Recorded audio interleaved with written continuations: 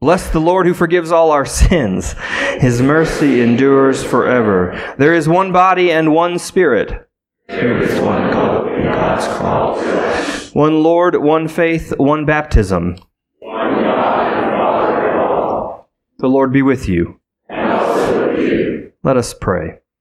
Blessed Lord, who caused all holy scriptures to be written for our learning, grant us so to hear them, read, mark, learn, and inwardly digest them, that we may embrace and ever hold fast the blessed hope of everlasting life which you have given us in our Savior Jesus Christ, who lives and reigns with you in the Holy Spirit, one God, forever and ever. Amen. A reading from Zephaniah. Be silent before the Lord God, for the day of the Lord is at hand. The Lord has prepared a sacrifice. He has consecrated his guest. At that time I will search Jerusalem with lamps, and I will punish the people who rest complacently on their dregs, those who say in their hearts, the Lord will do no good, nor will he do harm. Their wealth shall be plundered, and their houses laid waste. Though they build houses, they shall not inhabit them. Though they plant vineyards, they shall not drink wine from them. The great day of the Lord is near, near and hastening fast. The sound of the day of the Lord is bitter. The warrior cries out aloud there. That day will be a day of wrath, a day of distress and anguish, a day of ruin and devastation, a day of darkness and gloom, a day of clouds and thick darkness, a day of trumpet blast and battle cry against the fortified cities and against the lofty battlements. I will bring such distress upon the people that they shall walk like the blind. Because they have sinned against the Lord, their blood shall be poured out like dust, and their flesh like dung. Neither their silver nor their gold will be able to save them on the day of the Lord's wrath. In the fire of his passion, the whole earth shall be consumed. For a terrible end he will make of all the inhabitants of the earth. The word of the Lord. Thanks be to God. We will read Psalm 90 responsively, whole verse by whole verse. Lord, you have been our refuge from one generation to another. Before the mountains were brought forth, or the land and the earth were born, from age to age you are God. You turn us back to dust and say, go back, O child of earth. For 1,000 years in your sight are like yesterday when it is past, and like a watch in the night. You sweep us away like a dream. We fade away suddenly like the grass. In the morning it is green and flourishes. In the evening it is dried up and withered. For we consume away in your displeasure. We are afraid because of your wrathful indignation. Our iniquities you have set before you, and our secret sins in the light of your countenance. When you're angry, all our days are gone. We bring our years to an end like a sigh. The span of our life is 70 years, perhaps in strength even 80. Yet the sum of them is but labor and sorrow, for they pass away quickly and we are gone. Who regards the power of your wrath? Who rightly fears your indignation? So teach us to number our days, that we may apply our hearts to wisdom. A reading from 1 Thessalonians. Now concerning the times and the seasons, brothers and sisters, you do not need to have anything written to you, for you yourselves know very well that the day of the Lord will come like a thief in the night. When they say there is peace and security, then sudden destruction will come upon them, as labor pains come upon a pregnant woman, and there will be no escape. But you, beloved, are not in darkness, for that day to surprise you like a thief, for you are all children of light and children of the day. We are not of the night or of darkness. So then let us not fall asleep as others do, but let us keep awake and be sober. For those who sleep, sleep at night, and those who are drunk, get drunk at night. But since we belong to the day, let us be sober, and put the breastplate of faith and love, and for a helmet, the hope of salvation. For God has destined us not for wrath, but for obtaining salvation through our Lord Jesus Christ, who died for us, so that whether we are awake or asleep, we may live with him. Therefore encourage one another and build up each other, as you indeed are doing. The word of the Lord. Thanks be to God. The Holy Gospel of our Lord Jesus Christ, according to Matthew. Glory to you, Lord Christ. Jesus said, "The kingdom of heaven will be as when a man, going on a journey, summoned his slaves and entrusted his property to them. To one he gave 5 talents, to another 2, to another 1, to each according to his ability. Then he went away. The one who had received the 5 talents went off at once and traded with them, and made 5 more talents. In the same way, the one who had 2 talents made 2 more talents. But the one who received the 1 talent went off and dug a hole in the ground and hid his master's money. After a long time, the master of those slaves came and settled accounts with them. Then the one who had received the 5 talents came forward, bringing 5 more talents, saying, 'Master, you handed over to me 5 talents. See, I have made 5 more talents.' His master said to him, 'Well done, good and trustworthy slave. You have been trustworthy in a few things. I will put you in charge of many things. Enter into the joy of your master.' And the one with the 2 talents also came forward, saying, 'Master, you handed over to me 2 talents. See, I have made 2 more talents.' His master said to him, 'Well done, good and trustworthy slave. You have been trustworthy in a few things. I will put you in charge of many things. Enter into the joy of your master.' Then the one who had received the 1 talent also came forward, saying, 'Master, I knew that you are a harsh man, reaping where you did not sow, and gathering where you did not scatter seed. So I was afraid, and I went and hid your talent in the ground. Here you have what is yours.' But his master replied, 'You wicked and lazy slave, you knew, did you, that I reap where I did not sow and gather where I did not scatter? Then you ought to have invested my money with the bankers, and on my return I would have received what was my own with interest. So take the talent from him and give it to the one with the 10 talents. For to all those who have, more will be given, and they will have an abundance. But from those who have nothing, even what they have will be taken away. As for this worthless slave, throw him into the outer darkness, where there will be weeping and gnashing of teeth.' The Gospel of the Lord. Praise to you, Lord Christ. Let us pray. O thou far off yet near, whole and broken, who in necessity and bounty wait, whose truth is light and dark, mute though spoken, by thy wide grace show me thy narrow gate. Amen. Well, thank God for a baptism today, because if we had to sit with those readings without a baptism, that would be dreadful. So, and nothing a little Cat Stevens can't help too, right? All right. Last week, we dealt with the difficult parable of the wise and foolish bridesmaids. While the parable presented a number of troubling possibilities, the most compelling interpretation I encountered was one that questioned the departure of the foolish bridesmaids to retrieve more oil. So when they woke, all 10 of them woke from their unfortunate nap while waiting for the delayed bridegroom. The foolish were out of oil for their lamps, and instead of waiting for the bridegroom, the 5 of them left the other bridesmaids who had brought enough oil because they were convinced that they needed to go into town to purchase more oil for their lamps. And while these 5 foolish bridesmaids were off to the market, the bridegroom returned and they were left out of the wedding feast. And for me, the most compelling question was, should the foolish bridesmaids have left?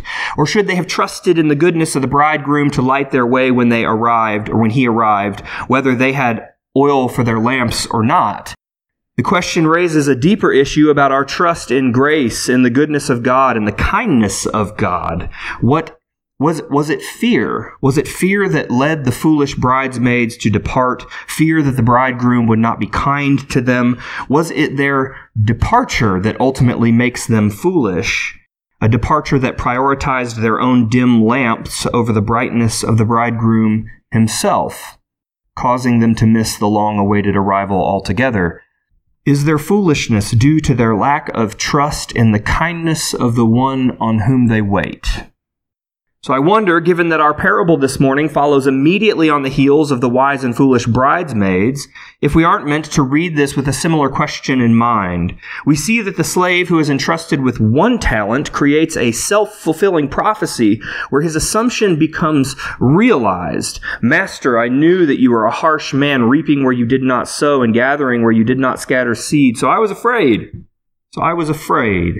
And I went and hid your talent in the ground, and here, have what is yours. I don't want to dismiss the harsh, troubling response of the master, but if we come away from this parable imagining the kingdom of God to be built on an economy of interest and productivity, I think we get it exactly wrong. This is the interpretation I want to avoid, that disciples might be commended for their ability to generate a profit. So in any case, I don't think this is the cause, ultimately, of the harsh response from the master.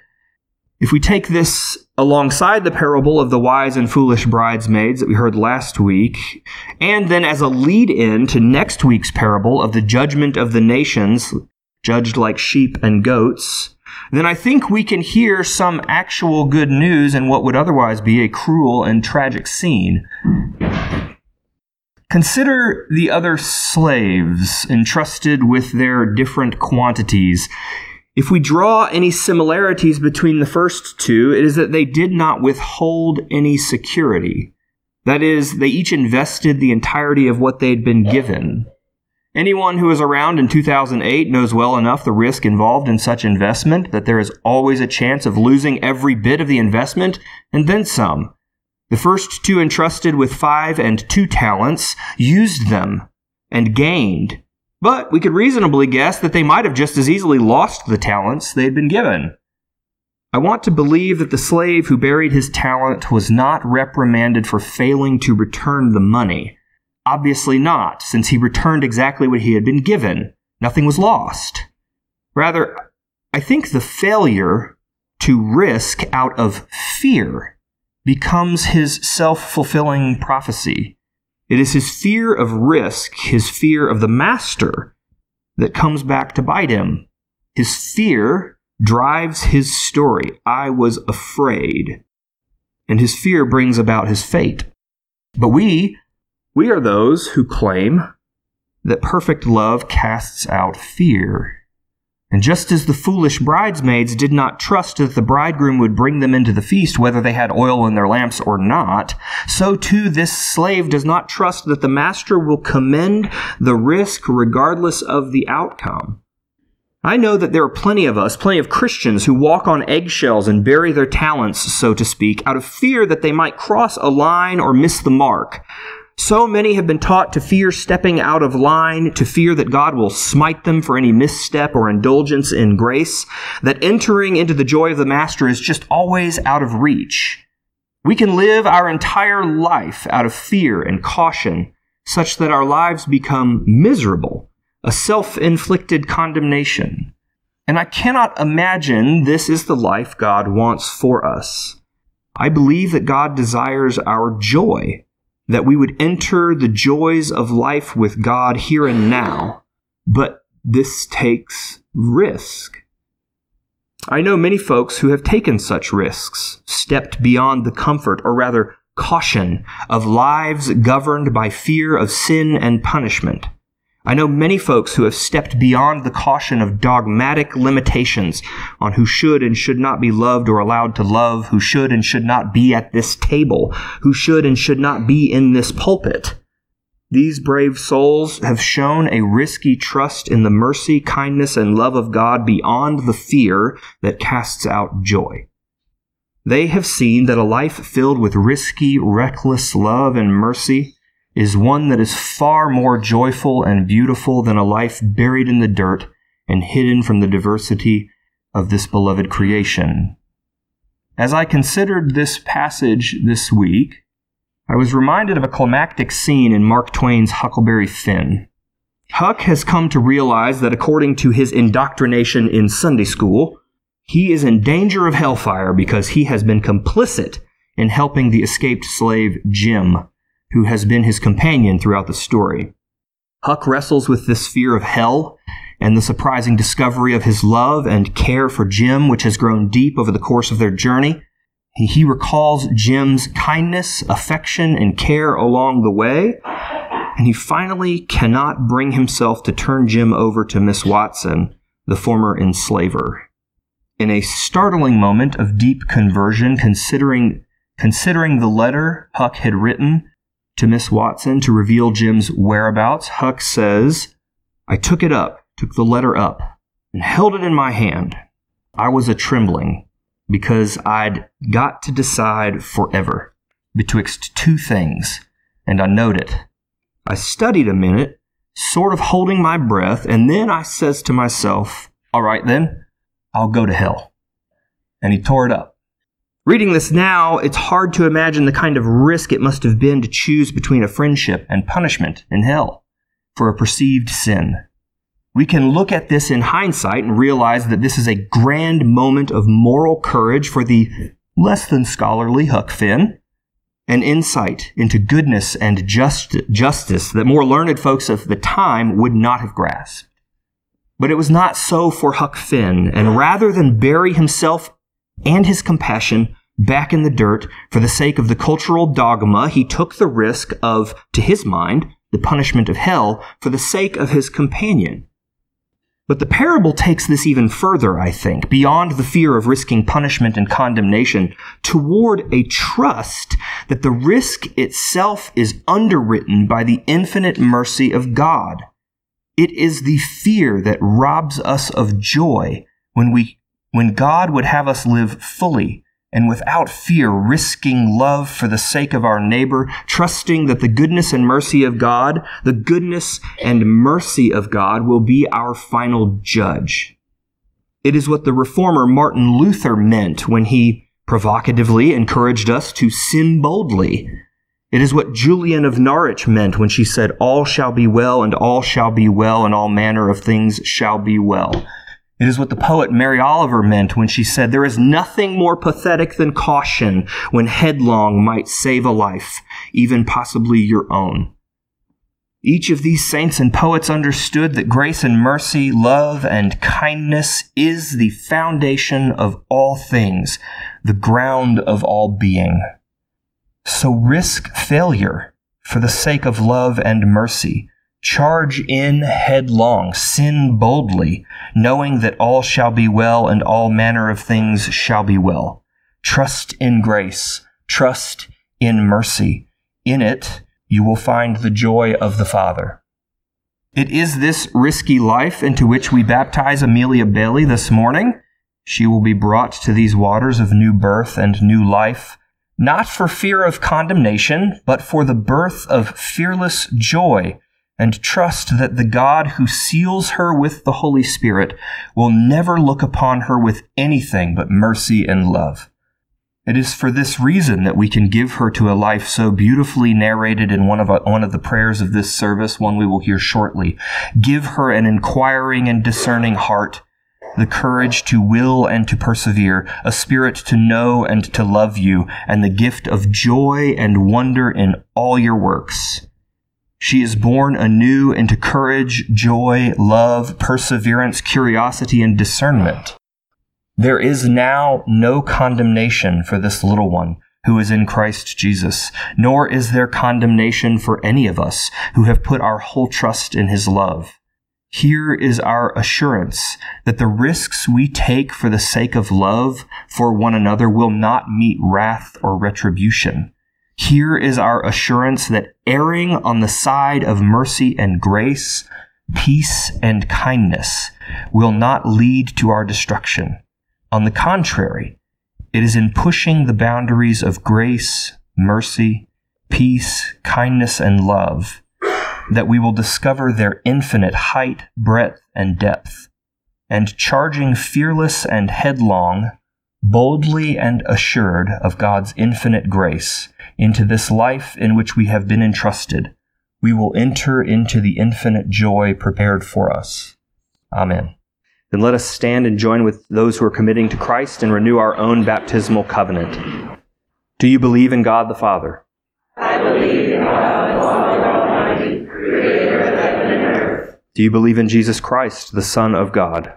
I believe in Jesus Christ, his only Son, our Lord. He was conceived by the power of the Holy Spirit and born of the Virgin Mary. He suffered under Pontius Pilate, was crucified, died, and was buried. He descended to the dead. On the third day he rose again. He ascended into heaven and is seated at the right hand of the Father. He will come again to judge the living and the dead. Do you believe in God the Holy Spirit? I believe in the Holy Spirit, the Holy Catholic Church, the communion of saints, the forgiveness of sins, the resurrection of the body, and the life everlasting. Will you continue in the apostles' teaching and fellowship, in the breaking of the bread, and in the prayers? I will, with God's help. Will you persevere in resisting evil, and whenever you fall into sin, repent and return to the Lord? I will, with God's help. Will you proclaim by word and example the good news of God in Christ? I will, with God's help. Will you seek and serve Christ in all persons, loving your neighbor as yourself? I will, with God's help. Will you strive for justice and peace among all people and respect the dignity of every human being? I will, with God's help. Grant, O Lord, that all who are baptized into the death of Jesus Christ, your Son, may live in the power of his resurrection and look for him to come again in glory, who lives and reigns now and forever. Amen. The peace of the Lord be always with you. And now, as our Savior Christ has taught us, we are bold to say, Our Father, who art in heaven, hallowed be thy name. Thy kingdom come, thy will be done, on earth as it is in heaven. Give us this day our daily bread, and forgive us our trespasses, as we forgive those who trespass against us. And lead us not into temptation, but deliver us from evil. For thine is the kingdom, and the power, and the glory, forever and ever. Amen. Eternal God, Heavenly Father, you have graciously accepted us as living members of your Son, our Savior, Jesus Christ, and you have fed us with spiritual food in the sacrament of his body and blood. Send us now into the world in peace, and grant us strength and courage to love and serve you with gladness and singleness of heart, through Christ our Lord. Amen. The peace of God, which passes all understanding, keep your hearts and minds in the knowledge and love of God and of his Son, Jesus Christ our Lord. And the blessing of God Almighty, the Father, the Son, and the Holy Spirit be amongst you and abide with you always.